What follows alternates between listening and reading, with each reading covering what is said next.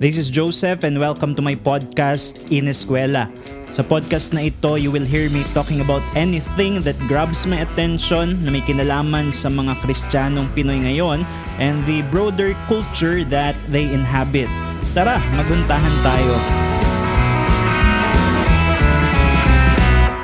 Hello mga kahuntahan, we are now on our 10th episode for In Eskwela, and for this week's huntahan, we will take a break from our series on the social utility of the Ten Commandments. I-resume natin iyon sa susunod na episode, but we will have a special episode this week. I intend to discuss my philosophical observations tungkol dito sa latest MCU TV show na Loki in its first season, matapos na mapanood ko na yung final episode just last week. So I would try to flesh out my philosophical observations about the season, and I will then attempt to make predictions about the future of the MCU films and TV shows and why I think Christians must exercise thoughtfulness sa panonood ng mga ganitong uri na produkto ng ating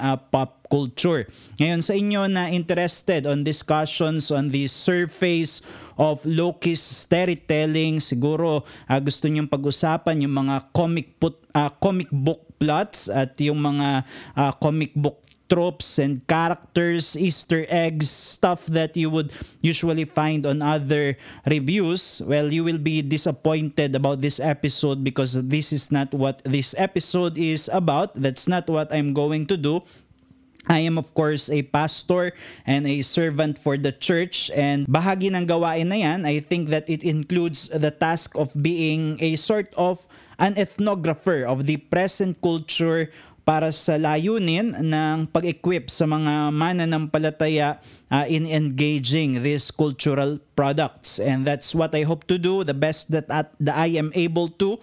And what I will do in the case of Loki is to analyze its subtle messaging on the level of its philosophy as much as I understand it. So saan tayo magsisimula? I want to begin with the end.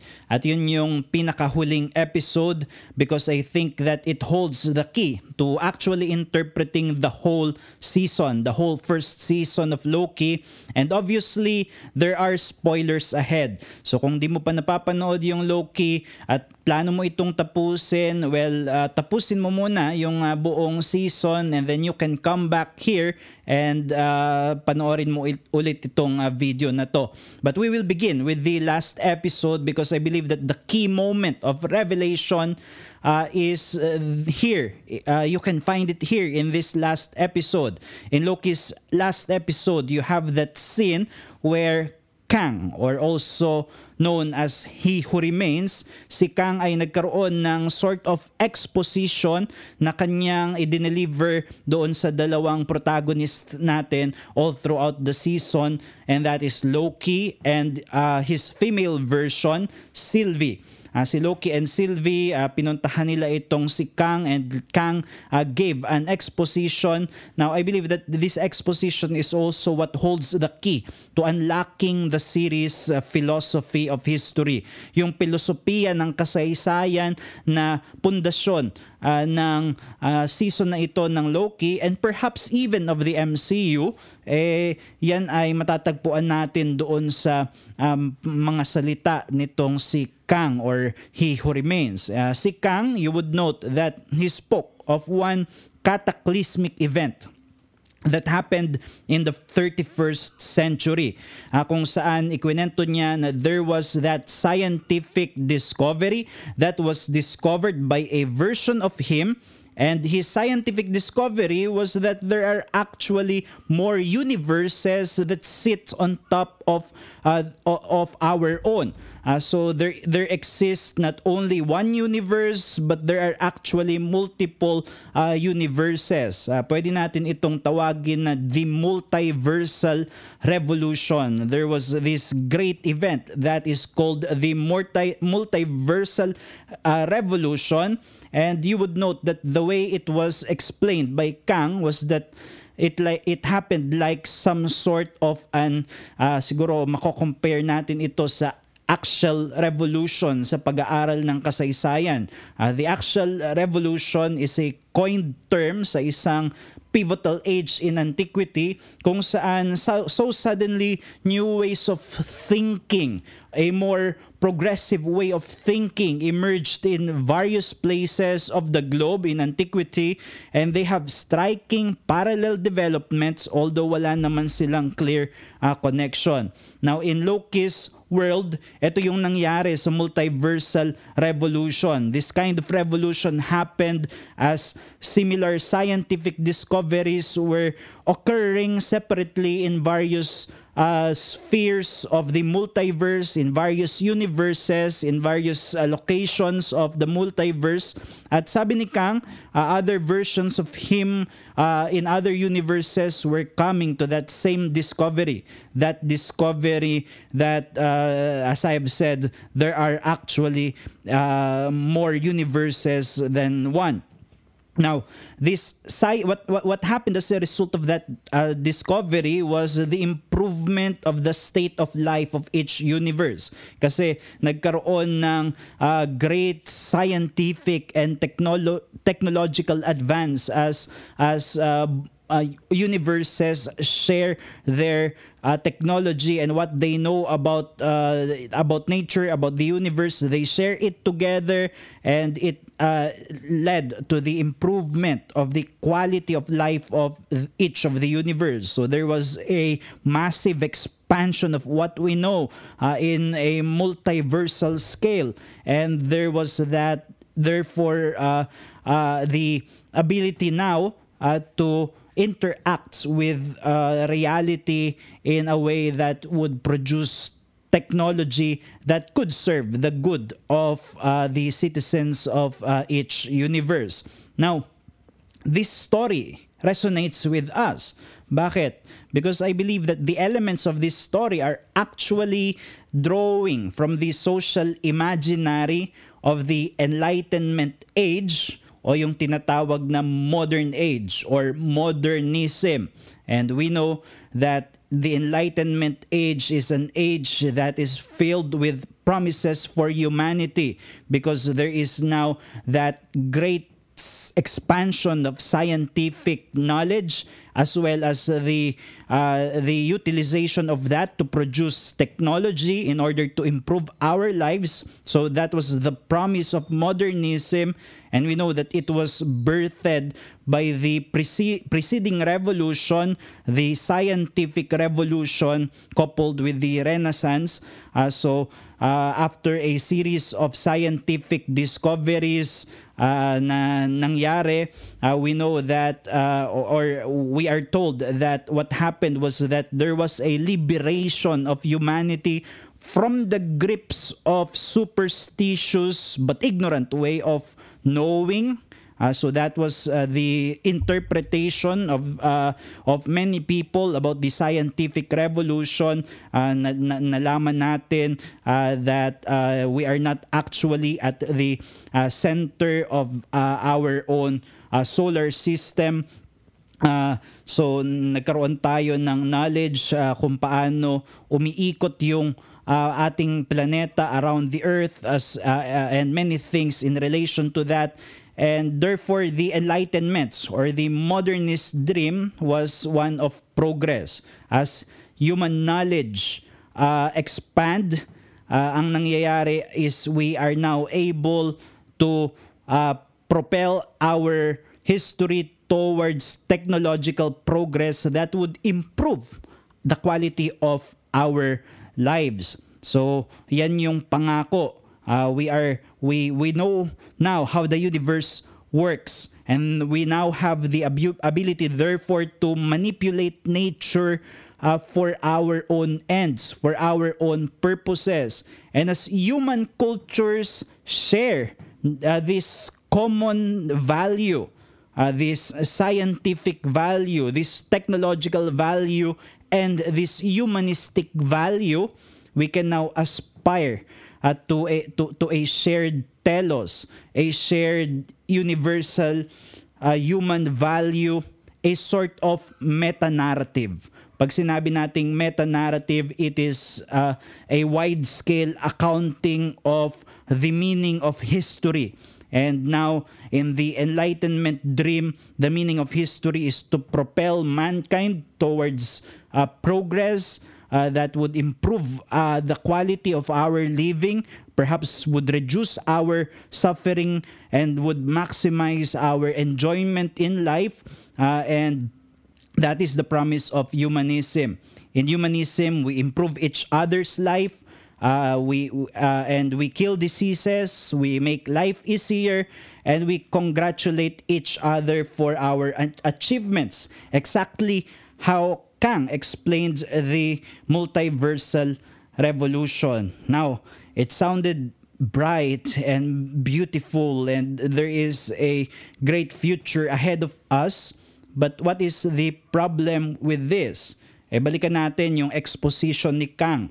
Sa exposition ni Kang, he gave us the events that actually succeeded the multiversal revolution, and it was not very bright. Sabi ni Kang, however, not every version of me was so pure of heart. So there was the introduction of human evil at the equation. Doon sa idea that we are now headed to progress because we can expand our knowledge. We can now produce more technology. But then entered the problem of human evil. The problem of human evil comes in and frustrates the Enlightenment or the modernist dream, to put it in our terms. Ganyan yung nangyari sa multiversal revolution. Sabi ni Kang sa kanyang exposition, to some of us, new worlds meant only one thing: new lands to be conquered. The peace between realities erupted into all-out war, each variant fighting to preserve and annihilate the others. This was almost the end, ladies and gentlemen, of everything and everyone. So what happened was that some universes, or perhaps some group of people coming from some universes, actually wanted to rule other lands or other universes in the multiverse, and they wanted to impose their own, perhaps let's say, culture, their own meta-narrative, believing perhaps that those meta-narratives are superior to other universes in the multiverse. Now, I believe that this is also seeking to make a parallel in the real world, in our world, so that it resonates. But it is hard to pinpoint exactly the reference of this in terms of that precise historical parallel in the actual world. Although, in my opinion, it could actually refer to perhaps two possible reference. It could refer to the period of colonialism, and you have that in Kang's word that it meant for some of us new lands to be conquered, meaning new places in order to impose our culture upon the culture of another. That is colonialism, which was, we know, partly driven by the conflicts of meta-narratives, yung same Enlightenment dream of expanding knowledge, the same Enlightenment dream of progress, being paired with particular religious narratives. So what happened was a race towards lands to conquer by those who think that their culture is superior, is supreme over other cultures. So this was the immediate effects of globalization during the period of colonialism. There was the competition over conquering lands in order to advance a certain culture's meta-narrative because of some perceived superiority. So I think that it could refer to that. Another reference, which is more giving us the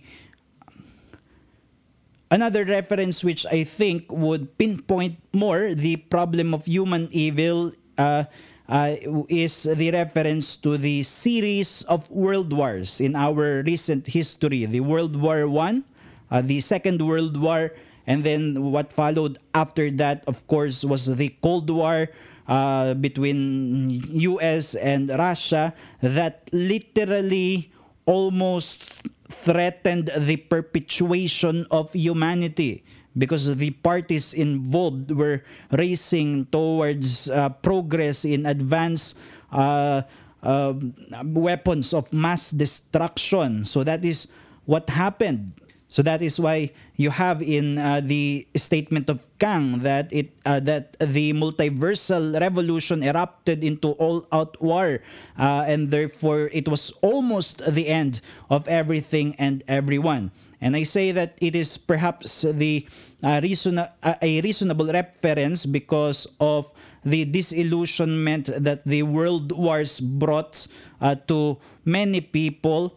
That it was then that they understood that the dream of modernism is not really that plausible because of the problem of human evil.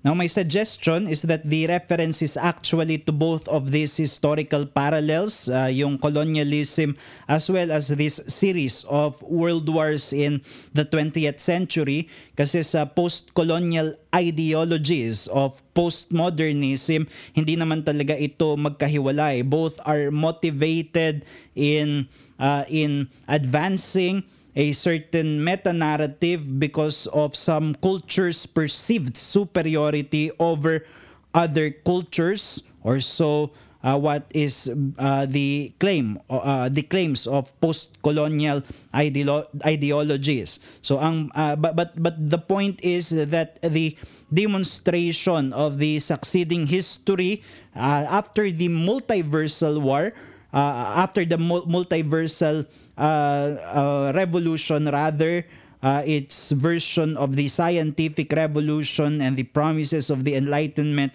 there was a multiversal war that speaks of our capacity for evil, our capacity for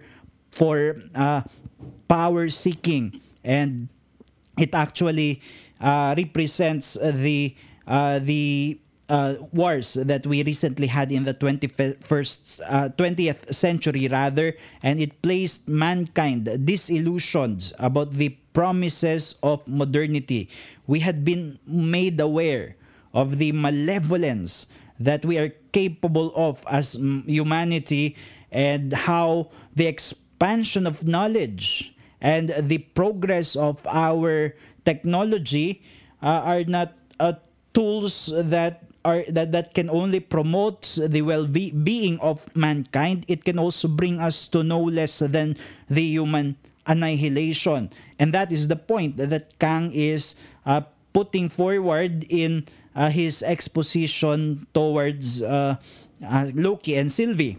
So this is the world we live in now. Ito yung tinatawag na postmodernism, at yan yung pinpoint ng exposition ni Kang, because we are living in a world that is partly characterized by disillusionment. That is our age. There is that disillusion with the modernist promise, as well as skepticism and suspicion over any claim to superior meta-narratives, superior culture that may actually bring us to another catastrophic war of human cultures. So that is what is at the heart of postmodernism. But we know also that the modernist approach hasn't been abdicated. It is still in the marketplace of ideas, kaya yung messaging ni Loki is an attempt to join the cultural dialogue, and the question is, what's the proper solution? Now sa Loki, with Kang, with He Who Remains, this is given a particular solution that I believe is seeking to parallel with the Christian solution, or perhaps the American or the Western Christian solution. And that is the solution of Kang.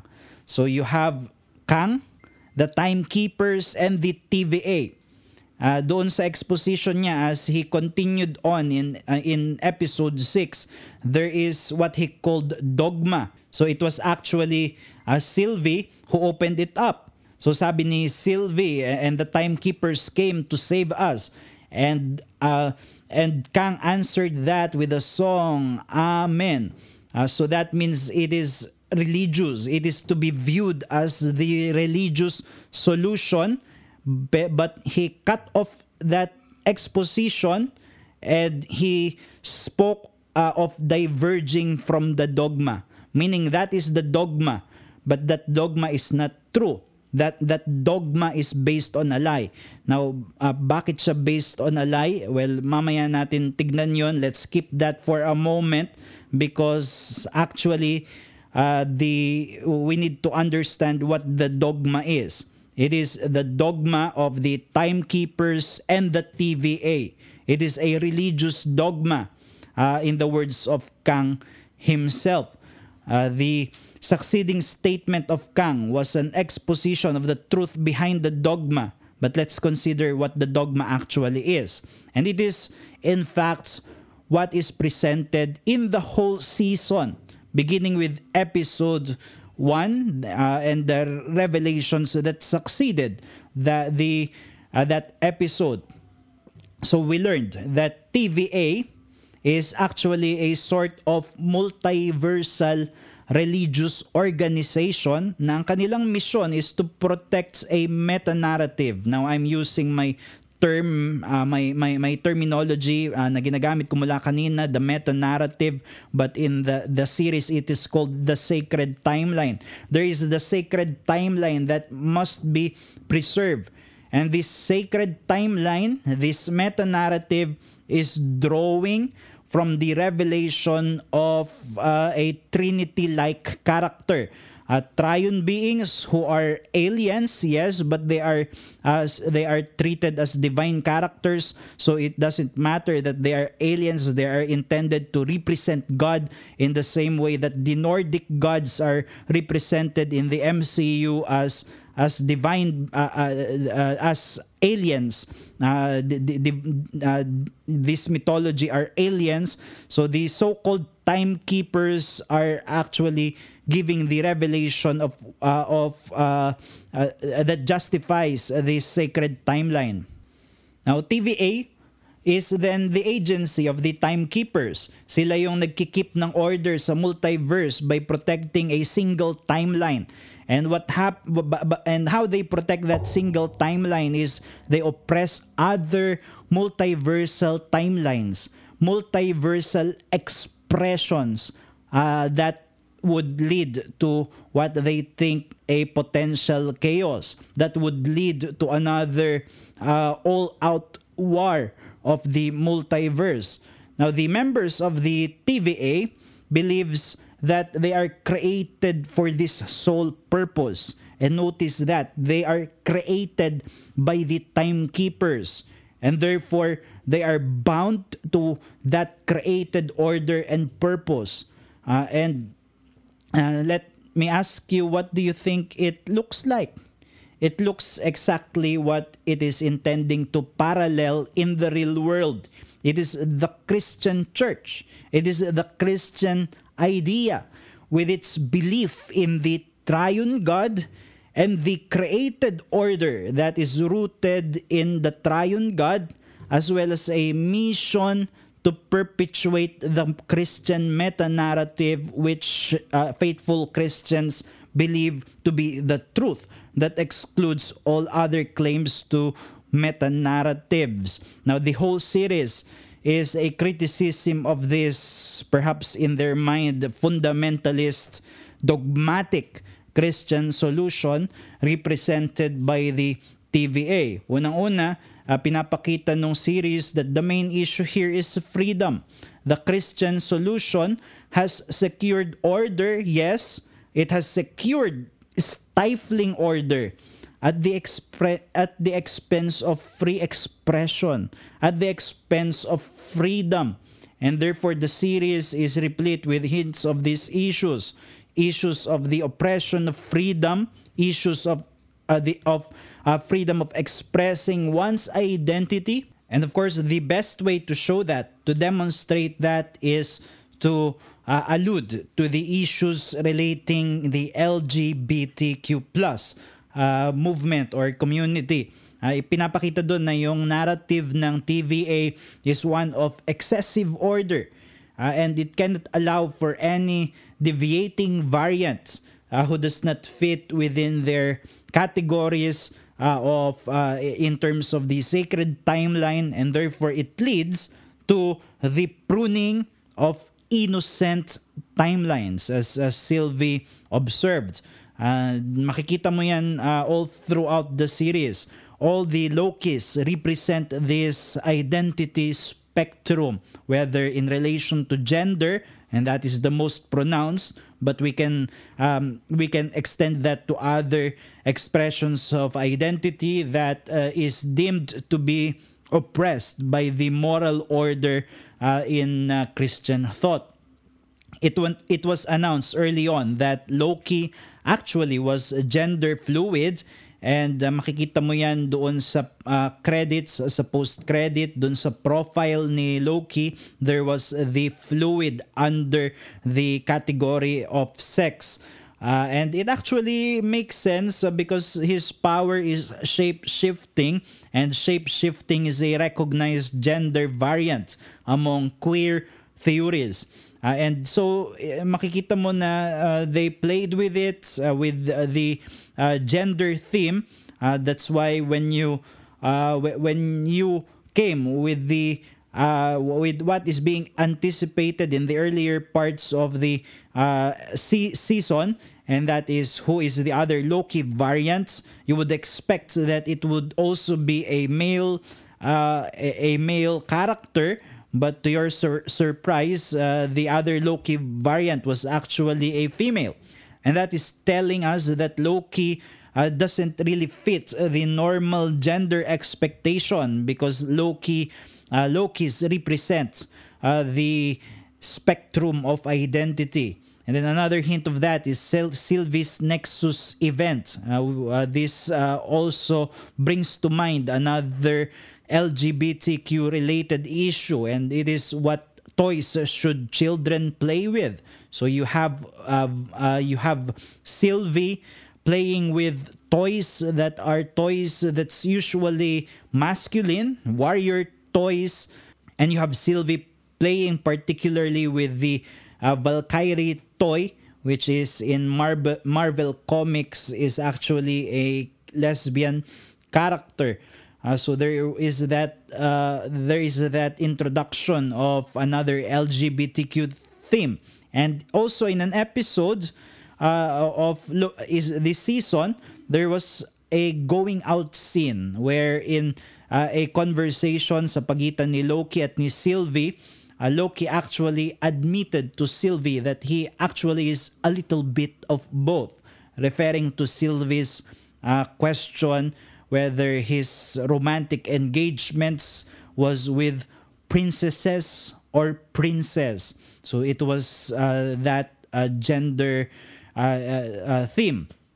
Now, the two Lokis, the Loki and Sylvie, then eventually formed a twisted romantic relationship. Now, the twisted romantic relationship, the twisted romantic adjectives is actually adjectives that were given by Mobius. So there was the bringing out of how apparently this love thingy is twisted and romantic. That is also what Kang said by the last episode, that it was something unnatural, he said. So there was the bringing out of this theme of love that appears to be twisted, that appears to be unnatural, and of course they are the same person, and this love, when it was developing, produced a massive deviation from the sacred timeline. This isn't supposed to happen. According to the timekeepers, according to the TVA, this is a deviation of the sacred timeline, and it is one of a massive deviation. So I think it was in either episode 3 or episode 4 kung saan as Loki and Sylvie were forming a connection, perhaps falling in love, that the sacred timeline branched out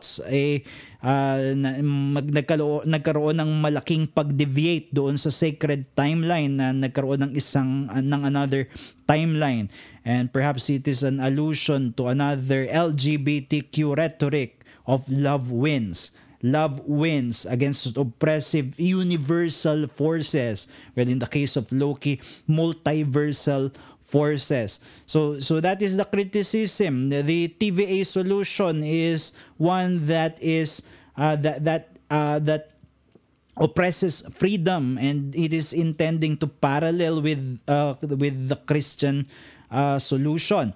And the second criticism is that these are all based on grand deception. These things are not true. The timekeepers are not real. And you have that in the beheading of the timekeeper, proving that they were only creations. This is but myth. This is lies. The Minutemen therefore are not truly created, but also, as Sylvie was trying to point out, they were also just variants. They also are as free from this oppressive moral order, and they are just recruited for this mission based on deception. So that is intended to parallel with the Christian faith. There is no Trinity. That is what is being presented here. There is no God. Christians are as squared, as chaotic, and they only embraced a uniformizing religious ideology based on a grand religious deception. As Kang revealed in the end, pinakita niya na ang nasa likod talaga ng creation ng timekeeper and TVA mythos was not the truth of the timekeeper. And this is where we deviate from the dogma. Sabi niya, when he was about to tell the truth, nandoon yung Alayath, which he found and used to weaponize in order to perpetuate this lie. The Alayath was the beast in charge of the void, in charge of nothingness, of annihilation. And I think that this is intended to refer to the fear of annihilation, to the pull of nihilism. If there is no TVA, if there is no timekeeper, then there is Alayath. And if you would note, when Loki landed on the void, as ang sinabi niya, am I in hell? So it is the fear of annihilation, of nihilism, of nothingness, of lack of purpose. It is that fear being weaponized in order to justify the perpetuation of the Christian meta-narrative. That is the intended parallel, in my opinion. Now, what is the seasons honest about is the strength of Kang's methodology, because his methodology was in fact justified even in the exposition of Kang, in that there appears to be no better alternative in order to secure order and peace and harmony. So in the series view, what justifies Kang was that tyrannical control is the solution for harmony and peace, so that we do not end up with chaos and destruction. Kaya sabi ni Kang in his continuation of his exposition, stifling order or cataclysmic chaos. And this was already philosophically prominent even in the earlier dialogues of the character in the series, there was a discussion on order and chaos in the case of Loki and Mobius in an earlier episode, as well as with Sylvie and B-15 also in an earlier episode. So the philosophical discussion here is really about chaos and order. Are we willing to sacrifice our freedom under a tyrannical order, or should we be free, but we are risking ending up to chaos and even Goliath, even annihilation? Kaya sabi nga ni Kang, you may hate the dictator, but something far worse is gonna fill that void if you depose him. So there is that fear factor again. There is that threatening again. Either you have God or you have nihilism, moral nihilism, or purpose nihilism in terms of human purpose. You kill the dictator, Kang said. What fills the void? This is the classic Nietzschean diagnosis na inexpress ni Nietzsche sa kanyang parable of the madman. God is dead. What then? Blood will be shed. There is the pool of nihilism. What fills the void? So the source of moral order is now gone. Therefore, we carry the divine load. What are we going to do? Nietzsche said we need to become supermen, Ubermensch. We need to become heroes. And that, I believe, is how this Loki series is viewing the future of the MCU. Perhaps the future of MCU is kind of an offering of a progressivist, non-Christian solution to the moral dilemma that's facing this 21st century world. Kaya I am expecting that the shape of the MCU in the future is going to be highly political. It will take a more political MCU in the future, and in fact, it's already the shape that's being taken. One of Loki's producers said that more LGBTQ stories are going to be told after Loki. And you have that even in the last installments of the MCU with Black Widow, which is a clear anti-patriarchal messaging, feminism very prominent in that film. And you have Falcon and the Winter Soldier, which was also highly political and a critique of America, perhaps a critique of white Captain America. And what's next? Perhaps more of such kind of products from the MCU.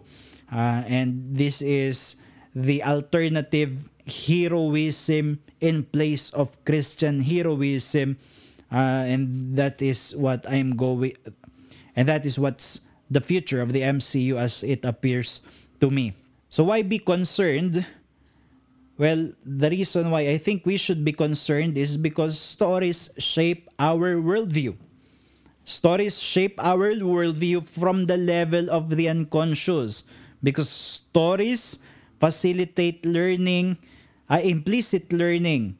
Kaya kailangan na maging aware tayo as much as we can, as much as we are able about the messaging of the pop cultural products that we consume. Especially those that exist in narrative format. Kasi ito yung mga pinaka-effective na tools in order to shape our affections, our sentiments, our emotions, and usually in a way that effectively bypass intellectual persuasion.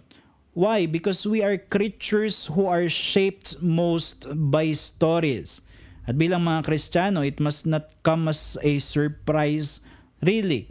Kasi ang Biblia mismo, we know, contains a lot of stories that are intended to be transformative, that are intended to structure our view of the world.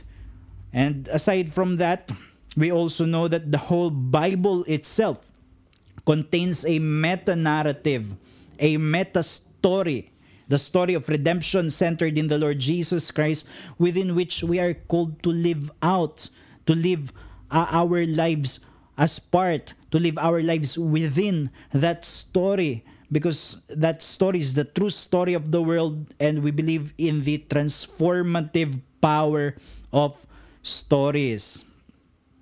Siguro para bigyan niya ng halimbawa, pag nanonood kayo ng isang pelikula, and the creators, the producers of that film have a clear allegory in his mind. Meron siya talagang iniisip na parallel in the real world, which he or she is intending to present in his or her work of art, pero hindi ka aware dun sa intended parallel niya. You are placing yourself in a place where your perspective can easily be shaped by the story it presents. For example, the story paints a particular disposition, a particular perspective as a villainy perspective. So merong pinipresent na villain which who you are supposed to hate and to be angry about and to disagree with, and it forms those kinds of emotions in your heart. So the narrative is evoking anger in your heart against this villain dahil sa kanyang perspective, dahil sa kanyang actions. That person is being painted as a villain in the story. Now, when you find the intended parallel in the real world, it would be hard to shake off the sentiments that was already created in there because of the power of the story that you watched. So, ganyan yung maaring mangyari sa Loki. The Timekeepers, the TVA is presented to be this fundamentalist, closed, narrow-minded, a tyrannical group of people that oppresses freedom, and you find that it in the real world it looks like Christianity with its attempts to propagate the Christian message of a God who has created all things and has established a moral order for creatures. So there is that parallel, and you may carry the sentiments in the real world. So that is one reason. Another reason is because pop cultural products, especially today, are deliberately agenda driven, and they are anti-Christian agenda driven. Isa ito sa mga major shifts ng ating panahon, lalong-lalo na nung yung mga students ni Herbert Marcuse, who was a prominent member of the Frankfurt School of Thought. Yung kanyang mga students, yung ng kanyang School of Thought, saw to it to propagate his views by using their artistic creations as a tool for social activism. Si Herbert Marcuse, of course, was at the core Marxist, someone who views a society as divided in binary categories of oppressed and oppressor, and therefore that is the intention and the idea of Marcuse. What happened was that the awakening of the proletariat consciousness did not come as promised by Karl Marx when capitalism collapsed during the Great Depression. Kaya sinasabi niya yung awakening, it must come by means of arts. Ibig sabihin, we must awaken the people. It's not going to come automatically.